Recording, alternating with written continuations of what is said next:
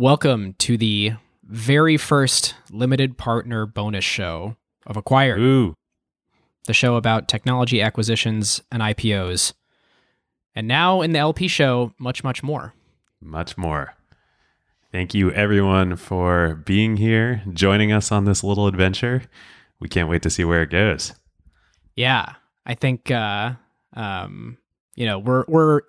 we started a journey 3 years ago, and we feel like we're starting a whole new journey today. And I think it's fun that it's been like 3 years, almost to the day, since actually starting the show. And I think a lot of you that have become limited partners have been with us for a really long time. And just fun to see how much the show has grown, but how many of you have been like communicating with us from the very beginning on helping make the show better.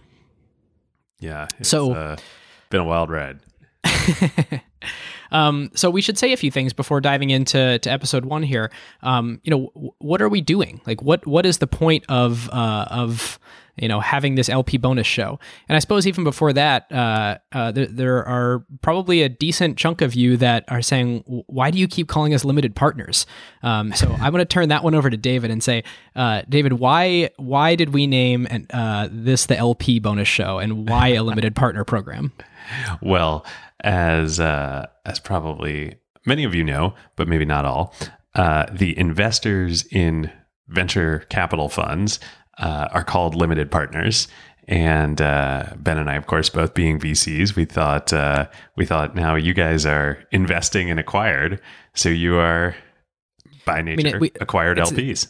It's not totally true. Like it's not like we're there's another half of the equation there that's it's not actually an equity transaction. But in the same way that a venture firm looks at their LPs as the group that makes it all possible to do what we do, we look at that in the same way that we look at you, our limited partner base.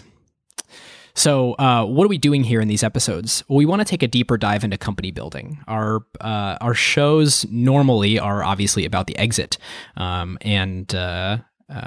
that is a really nice structure to tell a story, and we were fortunate enough to come up with a framework that really scaled well across acquisitions and IPOs, and we think will continue to do well for the far future. There's a lot of sausage that goes into company making, and there's a lot of like people that we want to bring on to talk about that with us that don't really fit into the normal structure of a company exiting and being able to tell their story as an investor or early employee or CEO of that company. And so, either just through David and I exploring topics or by guests that we have on, we really want to be able to just kind of expand the scope of what we do and be able to share that with a group of you. Yeah, it's like Ben and I have talked a lot about this over the last couple of years of Acquired. Like, it's been awesome. And our number one goal when we first started thinking about starting the show and then all the way through has been us learning from researching and telling these stories. And we do, but we kind of joke that both of us being involved intimately in kind of early stage company building, like what we end up, serving up on Acquired is like a fully grilled, kielbasa for everyone that, looks beautiful and tastes great. But like the reality is that there is so much, that goes into stuffing that sausage. And we really wanted to try and find ways to explore that. Yeah, as Scott Belsky calls it, the messy middle. Indeed. The messy middle of the sausage. Hopefully it gets cooked before you bite into it. That's right. Well, so speaking of less cooked, another big tenet for us was that the real shows can't change. And David and I were like, well, how on earth are we going to have time to do our day jobs and do this extra content and make sure that we preserve the integrity of the main acquired product. And basically where we've landed is this is going to be pretty unproduced. So we may sometimes have worse quality if we're maybe recording it over the phone or doing something remotely, or occasionally David and I talk over each other and you'll hear way too many ums and ands and things that we normally would spend a bunch of time trying to make better. So we hope that's okay. Let us know how you feel about it. But I just wanted to float that with everyone. Yeah, it's like you're getting acquired without the hair and makeup done. That's right. Okay, so one other thing that I like thought would be cool to do on the show is give a little bit of, or on the LP show, would be give a little bit of insight into upcoming episodes. And one reason to do that is, just to be able to share a little bit more with LPs inside the kimono of, David and my planning. But also because so many of you have great stories about companies that we hear about after. And, while that's great, it would be great to have some of those insights before the show.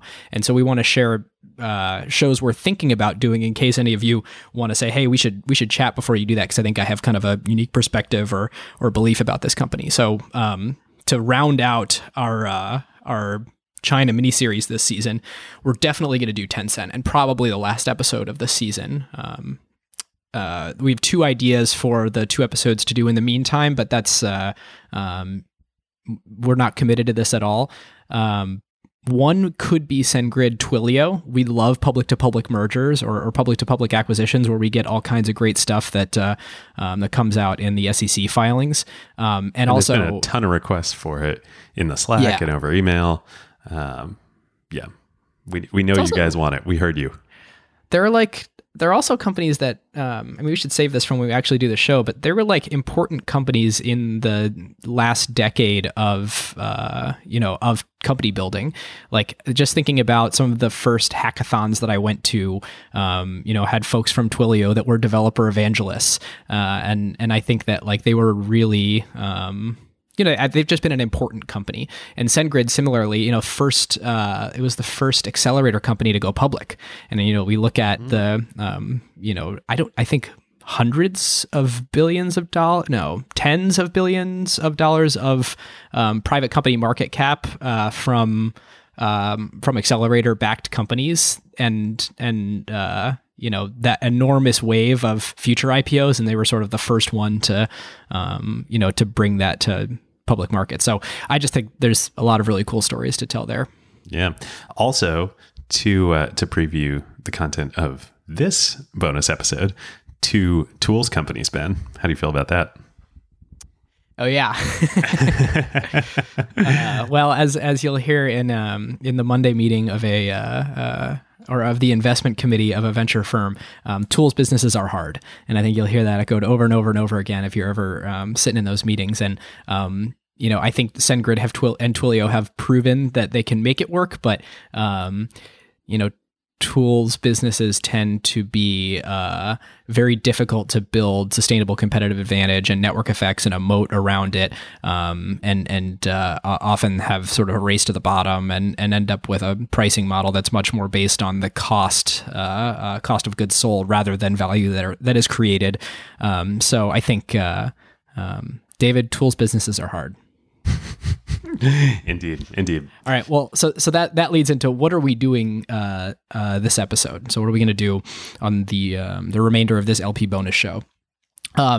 David and I over drinks the other night in San Francisco were coming up with a long list of things that are terminology that you often hear in startups and venture capital and particularly around company structure that either are jargon-y, that are words that you wouldn't know what they mean if you weren't sort of in the biz, or 2 are common words but are loaded, and you don't necessarily know that they're loaded. Like when someone says tools business, you would think, well, cool, I understand what they do. Like they make a thing, another business pays for it, and it is a tool to enable them to make the job better. It's often a very loaded piece of terminology that says, gosh, I don't know if this can truly be venture scale and defensible over time.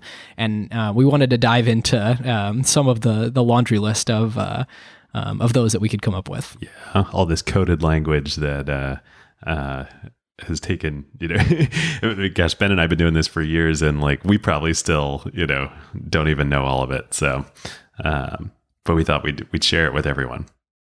Well, listeners, this is the perfect opportunity to introduce a new sponsor here on ACQ2, Quarter. Their new product, Quarter Pro, launched about a year ago and is already adopted by several Fortune 500 companies and some of the world's largest hedge funds and equity research departments. Yeah, this research platform is transforming the way qualitative public market research is conducted. Here's how Quarter Pro works. You can get every piece of first-party information from public companies all in one single place. That's live earnings calls with real-time transcripts, company filings, slide decks, and more. Quarter Pro has built a world-class user interface for this. Yep. Let's say you're an investor or a podcaster, and you've got the use case where you need to look up a company such as Novo Nordisk, Hermes, or Visa. You can open their platform and search guidance or market outlook. Quarter Pro then immediately identifies all instances where a company has historically mentioned and discussed these topics in all of their IR-related communications. Or here's another pretty crazy thing they've done that's difficult to get anywhere else.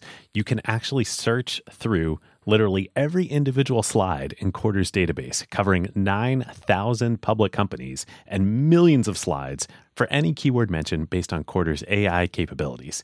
This truly makes it easier than ever to conduct qualitative analysis of entire industry value chains and specific companies. So whether you're an equity research analyst, an asset manager, or an investor relations professional, this platform will help you increase your productivity through their live call, transcript components, AI-powered summaries, and a feature allowing you to visualize the entire timeline and changes of specific slides throughout quarters. Quarter also offers their database as an API solution. This enables other companies such as trading and research platforms, as well as AI and LLM companies to build custom solutions and integrate this database into their offerings or add functionality on top of the data.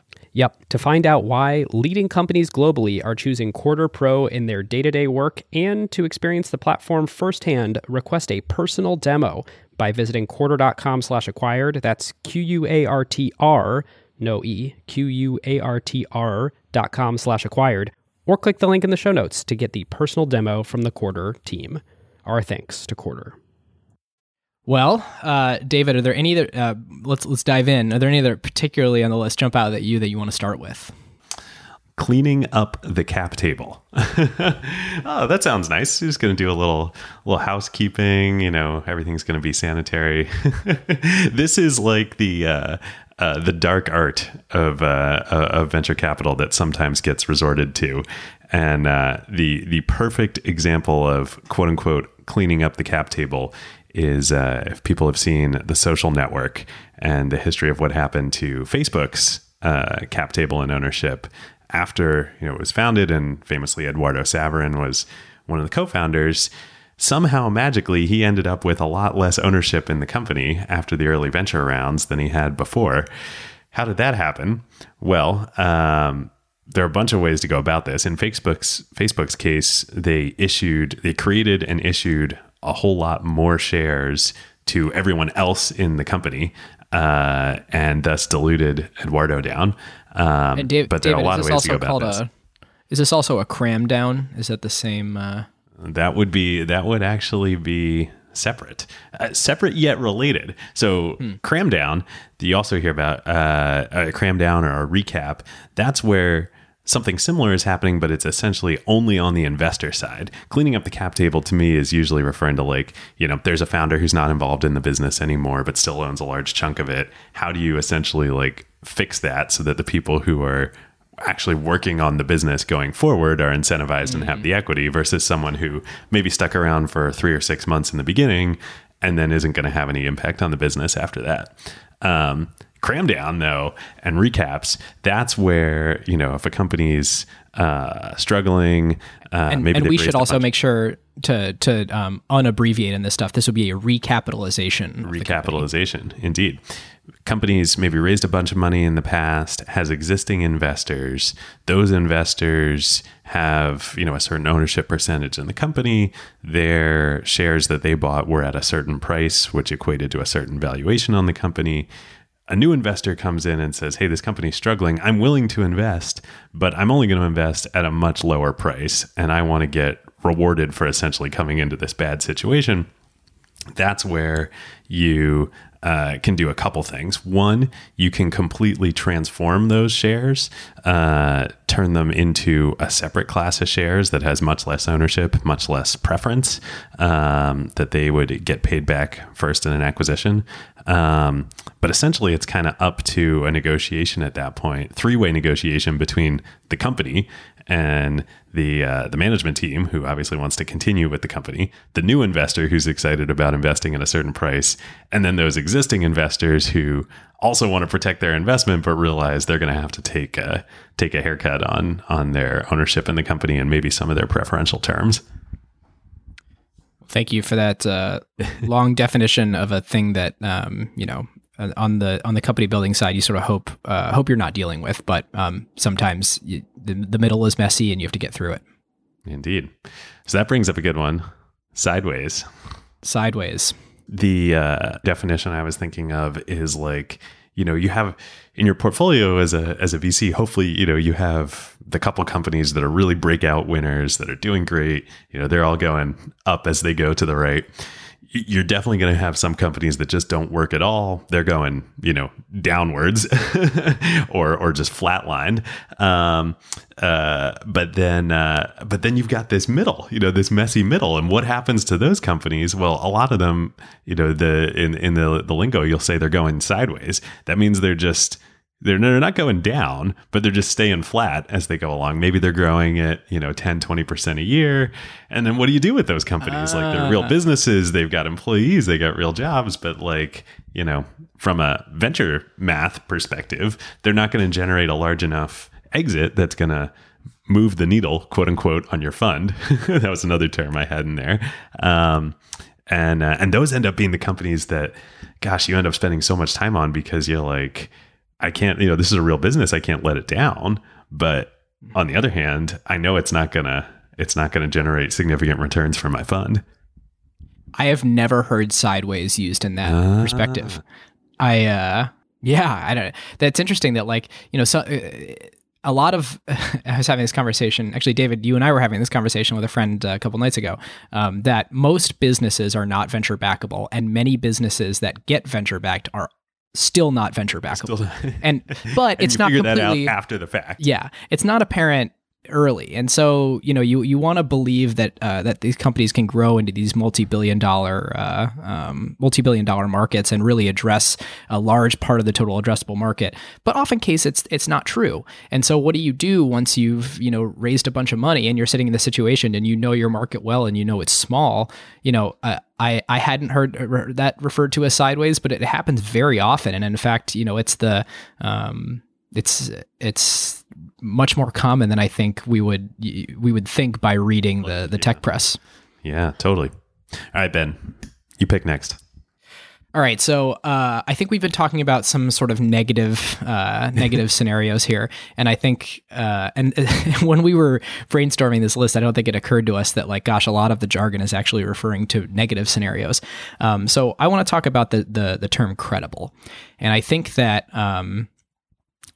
a thing that is underappreciated and is to me the most important thing as an entrepreneur when you're going and pitching your company is to be credible, sort of beyond anything else. There's, of course, people talk about compelling and enthusiastic and knows their numbers cold. And I think what a lot of this really boils down to is, are you a impedance match with the story that you're telling? So are you as a person coming across as genuine and expert on the topic that you're talking about? And to put this in a couple of concrete examples, if you come in and if I go into a firm and I'm pitching and I say, we're going to go do X, Y, Z, and that the firm, asks a very reasonable question, I get defensive and I say, well, you don't understand, or, well, no, we're not going about it that way. If you look at it that way, then that's just not what our business is doing. A key to being credible is not being defensive. And some of the best entrepreneurs that I see are able to take really loaded, really tough questions and really, acknowledge them and talk about in a very, non-defensive way why that was a very reasonable thing to ask and how he or she thinks about that. And I think, going along with not being defensive is also truly being expert. And so you'll often get a question as an entrepreneur from someone that is potentially investing in your business saying, have you talked with so and so? What do you think about this large? And what do you think about Google right now exploring this space? And a way to be credible is say, well, I've talked with them, and they're not going to go explore this for these specific strategic reasons. Or if you haven't actually done that, to say, well, look, I did the best I possibly could from the outside without actually tipping them off to my idea, and here's why I believe that that's not really what they're doing. A non-credible way to answer that is, I don't know. I mean, I don't think they're going to do this, but really I have no reason of why that's true. That or perhaps saying, or if they were, here's how we react. Right. Or like they haven't thought of this, not credible. Or they're not smart enough to execute this, not credible. And I think that it's really something that I try and keep in mind is like, how do you have sort of the most authentic and sort of well-sourced, well-thought-through conversation you can when you're pitching your idea. Which, the opposite of this would be something that, unfortunately, the farther and farther we get into this bull market cycle, is emerging more and more is be part of the hype machine. You never want to be referred to as part of a hype machine, which is just VC coded speak for like, this is all fluff and completely not credible. Yeah. All right. One, let's do a fun one here. So, also related to fundraising and being credible or part of the hype machine. It's one of my favorite phrases in venture. Not raising right now. This is a magical phrase that, the most experienced entrepreneurs have learned how to wield this weapon very effectively. So, David, if I come to you and say, look, I have 2 months of cash left in the bank. I need you not only to like write a term sheet in the first like meeting or two here, like I'm going to need to close that round pretty fast so I can make payroll. How does that come across? That comes across as desperate, and you never want to come across as desperate when you're fundraising. And if I say, look, I just raised money like 3 months ago. My intent is really to raise in kind of, 18 months or so. 12 to 18 months from now. Yeah. Yeah. I just want to build the relationship because it's really important to me that, we find the right partners to work with, and really be partners in the business and build it together. And that takes time, and you have to build the relationship. So, we're not fundraising right now, but I just want to get to know you and tell you a little bit about what we're doing. That comes across very differently. And do you like when there's a sort of you get an intro from somebody that you trust, and you go and have that conversation, and someone says, "Look, I just want to start building the relationship." Like, how do you think about that when someone tells you that? Absolutely, no, it's great. So I encourage all entrepreneurs to adopt this tool, and what's great is it creates immense optionality. So, like, worst case scenario, you are doing what you're saying you're doing. On the other hand, everybody knows that, in the back of your mind and in the back of every investor's mind who's meeting with you is like, well, if this is a really great fit and I get really excited about this, maybe I don't want to wait until you're actually out fundraising next. I want to, next vocab word, preempt the round. Which also, the farther we get into this bull market cycle, is becoming more and more prevalent here. Yeah, you don't want to be the 20th term sheet issued to a company. You want to be the first. Yeah, you want to be the first. So it's an interesting balance, because it's the tension being managed here is that the entrepreneur wants to raise money as late as possible because they want to have the most traction so they can have the most leverage and get the best terms on the round possible. So take the least dilution, have the highest valuation that they can comfortably grow into over time. But basically, they want to raise the most money with the least dilution possible. And what the investor wants is, to have the most possible data on that company to be able to make the most informed decision. However, to be able to have that insight before the rest of the investing market does. And so, you can do this through a really well-built relationship. You can do this through being an expert on that space, so you can sort of see their inflection point before anybody else does.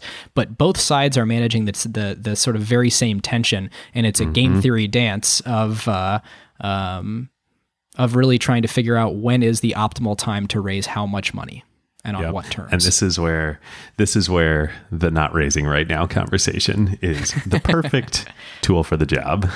And what I would say to everyone is like really on both sides, if you're, everyone listening to this show is, well, actually, this is a good time to step back and say one of David and my core tenets in doing the show, and I think why it's been so fun to do, is we have a incredible audience, and every single one of you is smart, and it's fun doing a show under the assumption and under the really, really well-founded belief that we have incredibly smart listeners. And so everyone out here is smart. Everyone's thought through a lot of these things before.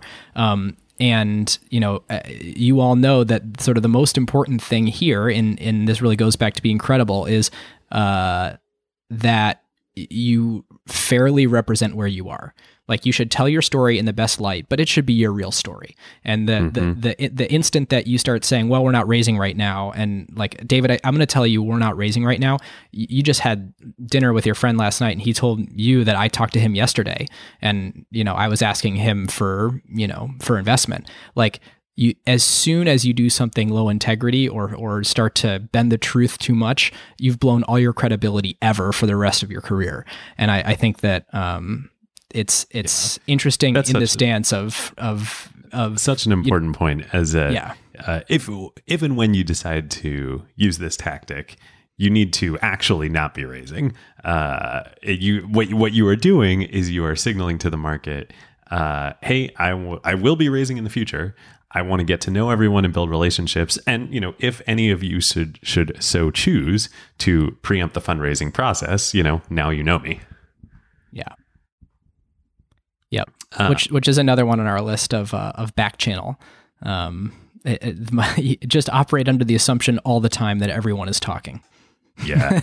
Well, and this is so, so I learned this very intimately when we were fundraising for Wave. There are always at least two levels of conversations going on when you're fundraising, and they're both equally important. One is the actual conversation you are having with the firm or the partner who is considering investing in you and you're considering raising investment from. But there is this whole other shadow world of back channel conversations. And you should assume that for every unit of conversation that you have directly with investors, there is, somewhere between 1 to 5 times that amount that is happening behind the scenes, where they're calling people who've worked with you before. They're calling other people who know about the space. They're talking to anyone who might have an opinion on you that they're trying to solicit. And so, David, what are those sort of conversations? So let's say that, you're, because I think a lot of people are probably curious about what this looks like. VCs have to fundraise too. And I think it's a much less blogged about, much less podcasted about part of the world than entrepreneurs raising from VCs. We're probably going to do a whole episode on this. What does it look like to try and raise a venture fund, and what do the dynamics of that look like? But what information are people looking for when it's an LP doing a back channel call to really try and do a reference on someone who wants to be a VC? Yeah, I mean, it depends a little bit on what your strategy is as a VC, but like I can say for us with Wave, the number one question was, will great entrepreneurs want Wave to lead their rounds when they're raising their seed rounds or their pre-seed rounds? And so literally every entrepreneur that I'd ever worked with got called and got asked that question. And directly, if David were at Wave and Wave had existed when you were raising your seed round, would you have wanted them to lead above all other options that you had? And it's often as simple as that. All right, I'm looking through our list. What else should we cover here before we close? Well, the one that actually kickstarted this idea for us, I think Ben, you should take a stab at. Can you define the mythical operator. So you've got operator, you've got investors. But what is an operator? Is an operator someone who is not an investor, or is an operator a specific class of person who works at companies? Is it a founder? Is it an employee? What is an operator? Yeah. So a lot of times you'll have conversations with people that have a really great idea and are amazing at selling it, selling the vision of that and coming across as very credible. And then the question is always like, okay, but are they an operator? Like and to me, I think how I've come to think about this term is, do I feel comfortable in them doing the hard work in the middle that no one has any respect for, which is the 99 people that you recruit but don't hire, so that you end up at touch points with. The product spec when you're the CEO and you're actually acting as head of product for the first X amount of years, or I'm sorry, X amount of months. And so, either a lot of times I like this trope that as the early stage CEO at the very beginning, you're either the head of sales or the head of product. And I think that the question is, when you figure out, is that person as an operator and CEO, let's say you're the head of product, like, are you a really good product manager? And if you sort of dig into the background and it's like, gosh, they were in a strategy role and then they were a consultant, and then they spent some time in corp dev, they're probably whip smart and incredibly analytical, but unproven as an operator. An operator is I guess, as I really dig into it, it's, have you been in the core function of creating or selling product in a business and building a team around it? And I think that the roots are probably much more. I was gonna say, like, yeah, have you been intimately involved in shipping product? Yeah. Or closing sales? Yeah. And I think the roots of it really come much more from businesses that were operationally intense. And it's like, has this person figured out operationally how to, make this crazy system works that involves fulfilling orders and customer service and sequencing the right timing around that, and making sure that this tech thing will be completed by this time when we announce this PR, and then it dates to like actual operations of a business. But I think the way that it's described really means more around, is it an idea and strategy person, or is it someone that's going to take this and actually build it? And, So that's and like all of these things, there are multiple levels at which these terms operate. So that's the, like, people within a company or a startup. Are you an operator versus, more of a idea person? But then in the venture landscape, it means something related but different too, right? And it's whereas I would say in the startup landscape, like, somebody being an operator is a very positive attribute. If now you move into somebody who's in the investing landscape, and being labeled an operator is a negative attribute. And this really, is you don't do the investing activities well. You're really more of an operator. Yeah, exactly. Like you want to be. You're either too hands-on with your company. Hands-on, another great vocab word. You get too hands-on with the companies, and then you're like, getting crosswise with the CEO or whatever functional head, and you're trying to do their job, and they're like, dude, you're an investor. Like, come to board meetings. Don't like be in my office every day. Or you just, I think a lot of people who have been great, quote unquote, operators in businesses, and then come over to the investing side, it's just so different, the job, right? And like, a lot of people find that they actually don't really like it. Like, you're not recruiting people all the time. You're not spending time with a team. You're not shipping product. You're not closing sales.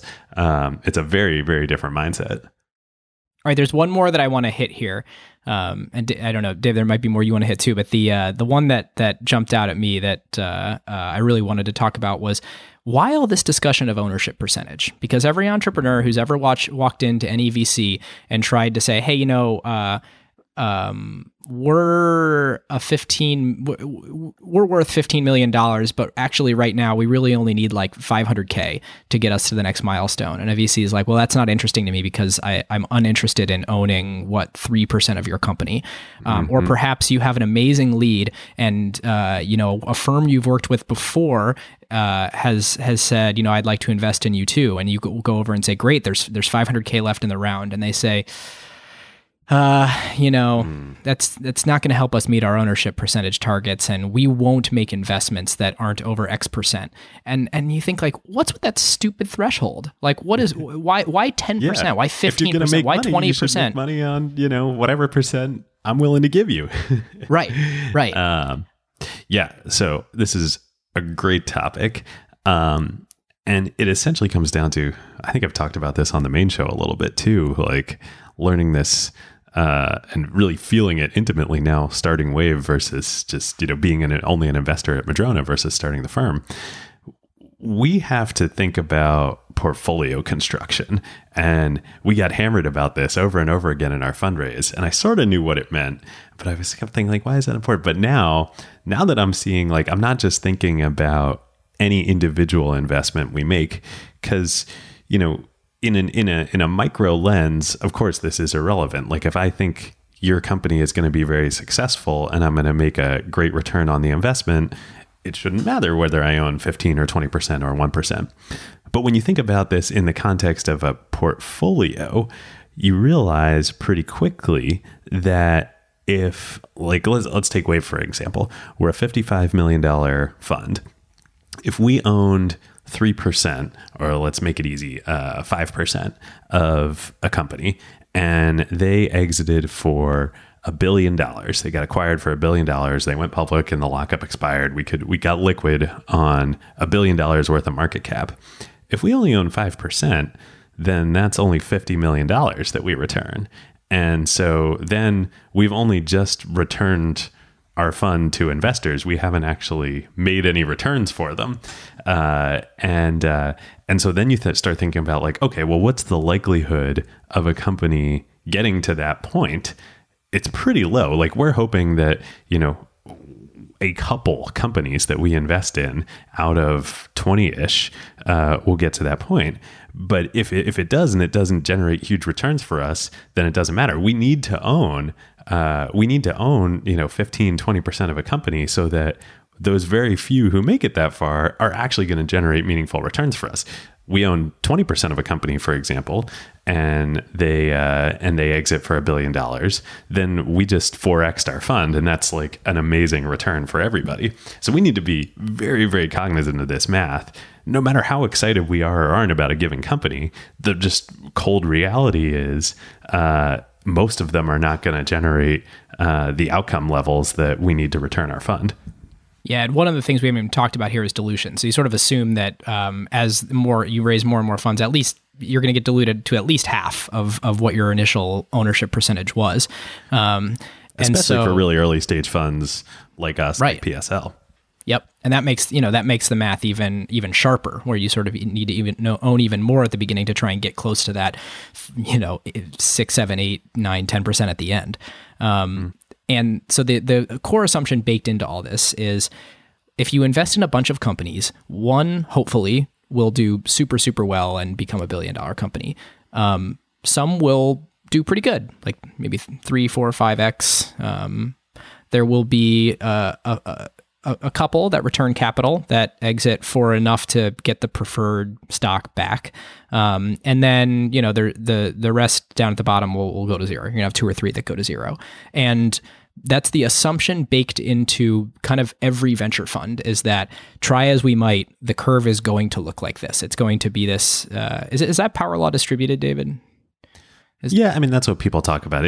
The reality is, like, it's power law in that there's 1 or 2, like I was talking about, that become the big winners. What happens after that is, like, very much depends on, the firm, how good you are as an investor, and how involved you stay in the companies. This is the other area where ownership targets matter immensely and should really matter to entrepreneurs too, is that second tier of companies. Well, it's time spent, but that second tier of companies, right? If I'm on your board and I'm not saying any VC is on your board and owns 3 to 5% of your company, and you realize that things, maybe they aren't going sideways, but you're not going to be like a runaway breakout success. There's going to be a lot of hard work recruiting executives that you need to scale the business, closing deals, networking with acquirers, getting an acquisition done. There's going to be just a lot of work that your board members really not only can help with, but need to help with. You're not going to be able to get it done without that air cover. If I only own 3 to 5% of your business and I'm thinking, okay, maybe we can get this company acquired for $200 million, that's just wholesale, uninteresting in terms of my financial motivations. On the other hand, if I own 20% of the company and I'm thinking this could be a $200 million exit, well then shoot, that just returned to my fund, and that just increased another turn and really impacted my returns.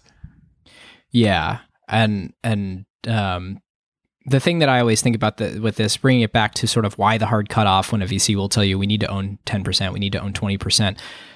If there's only going to be a handful, 1, 2, 3 in the portfolio that become billion-dollar companies, you sort of need to do the math and say, well, all of them, the one that makes it there, we need to have a big enough chunk so that that thing at least like 1.5x's the fund that we raise, because if it doesn't, it's not like a bunch of the little ones added up are going to make a meaningful enough dent in order to help us 2, 3, 4x that fund.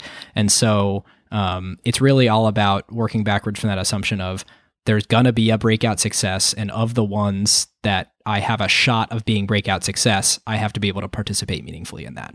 Mm-hmm. And then that gets back to what you brought up too, which is the time element of this. No entrepreneur should take venture capital just for the capital. You should be taking the capital because, especially at the early stages, because you really believe that these partners that you're bringing the question up should in the be, how can you help me? Can help you. Yeah. And so if you have the ownership percentage such that outcomes are meaningful to you financially and for your fund in your own business, and you have the ability to really help impact the trajectory of the business, then that's incredible alignment. If one of those is a little bit off, then the alignment's broken, and then you have a dysfunctional venture capital relationship. Yep. And so why is this important? Like, why are any of these things important? Well, it always feels to me as, I guess, programmer gone product manager, gone entrepreneur, and now also investing at PSL. It's always been interesting to me to look upstream of where sort of the capital flows to you and figure out what their motivations are, because I think it really helps you be more successful.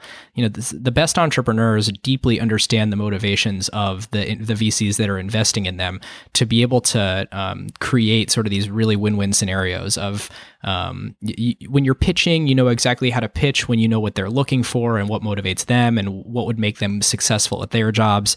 I think a VC understanding deeply why LPs are allocating the way that they're allocating, how are they measured on success, in the very same way that like an amazing B2B salesperson thinks about it. And this is a great lesson I learned at Exact Target from a friend of the show and guest Scott Dorsey, was how do we turn our customers into heroes with their customers, and really putting yourself in the mindset of anybody that I'm looking to sort of sell on this or partner with or convince to do anything with me.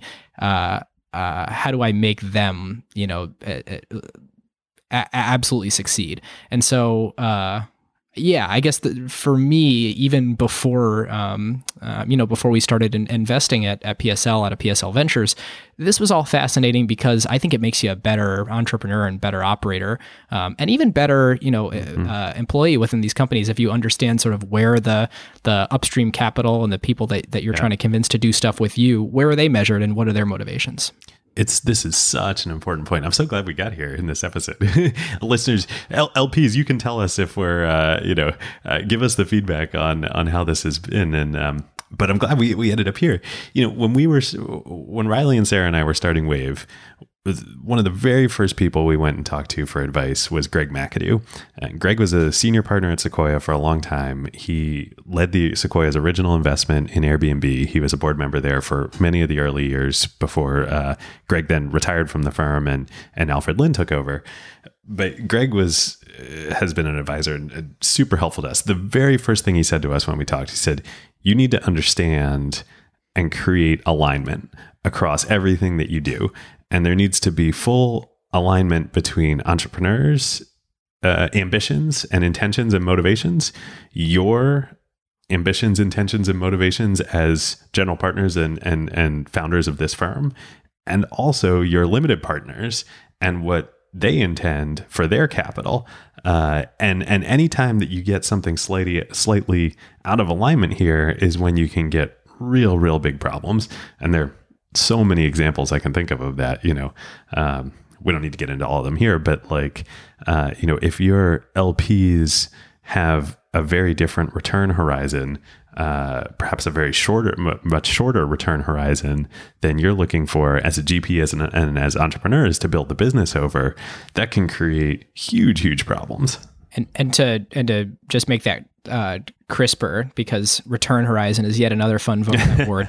If these LPs are saying, look, we're looking to sort of have returns within 3 years, and the entrepreneur is pitching the VC and saying, we're on an Amazon style 20-year journey here. Actually, Amazon's not the best example because they IPO'd after 4 years or whatever, but if you believe that if you as an entrepreneur don't have intention to have your shareholders be liquid for a long time, the venture firm has to agree with that, and then the LPs have to agree with that. And it's you should be intentional about making sure that one of your first questions when you're talking with a venture firm about raising money is, are you an evergreen fund, or are you a fund that invests for a 10-year period and then starts investing out of another fund? How far into that fund are you? How soon would you like an exit? I think that you won't get a straight answer to how soon would you like an exit, but starting to understand sort of at least what the sort of motivations and the forces. What word am I looking for here? The incentives behind, for the venture investor are, that's going to make sure that you have that better. Well, and this is what I realized from starting Wave and from Greg too is time horizon, return horizon is the most obvious element of this, but it's not the only one. Just as, if not more important, is if your LPs as a venture firm are giving you capital and they really don't want you to lose that capital. They're like, if you take losses, like, I'm going to be very upset with you and I'm not going to come into your next fund.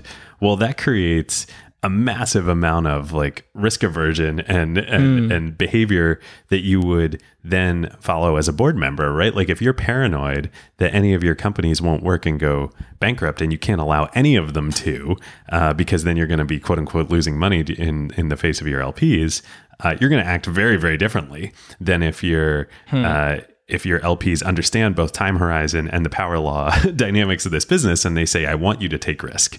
I want you to lose money because you're not gonna drive big returns otherwise. And so this gets back to, again, another thing we took from Greg.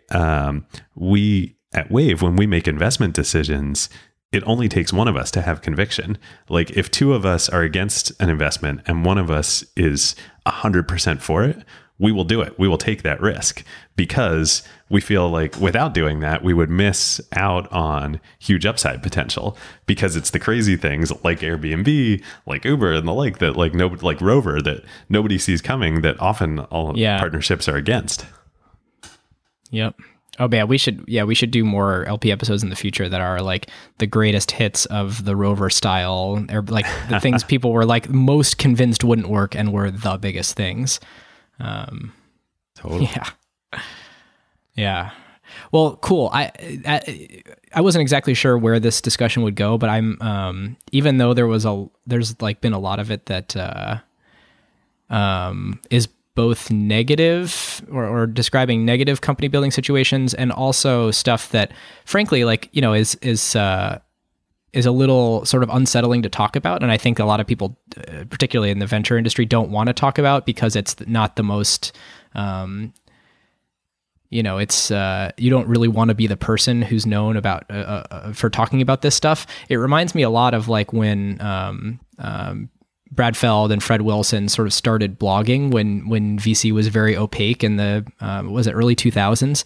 I think it was inspiring for so many people. So I hope that like as you and I sort of like continue on our company building journeys, that we can use this as our outlet a little bit to share a lot of that transparency. Yeah, totally. And there's so much nuance to this stuff too. Yeah. Oh, for sure. For sure. Well, to wrap it up, LPs, one of the things that I think is going to make this show great is going to be able to answer your questions. We get a lot of questions emailed directly to us, or people DM us in the Slack. And sometimes people, post questions also in the general area of the Slack, but a lot of them we sort of get privately and can answer one-off. And I think there's huge opportunity to get to share more of those, particularly with a little bit more of a smaller, more private group here. So we would love for you to send us your questions about this stuff in general, but also about topics covered in previous episodes and follow-ups. And maybe if you've listened to an old episode and you're like, hey, it's been 2 years, I'd love your take on this now, especially given this news. We would love for us to, we would love to answer some of those in this portion. So email us at acquiredfm@gmail.com, and you can do that by text. So write us a regular email, or what I think would be really cool is to build this more like a call-in radio show. So if you want to record yourself, like record an MP3 or whatever on your phone using voice memos or however convenient, and email us you asking the question, we'd love to play that sort of on the air here in the LP show, and be able to have I don't know, I just think it'd be cool. Yeah, why not? We're experimenting. It's back to the early days. We are. All right, well, thanks for listening, and we'll see you on the next regular episode of Acquired. Yeah, thanks for being limited partners. Truly.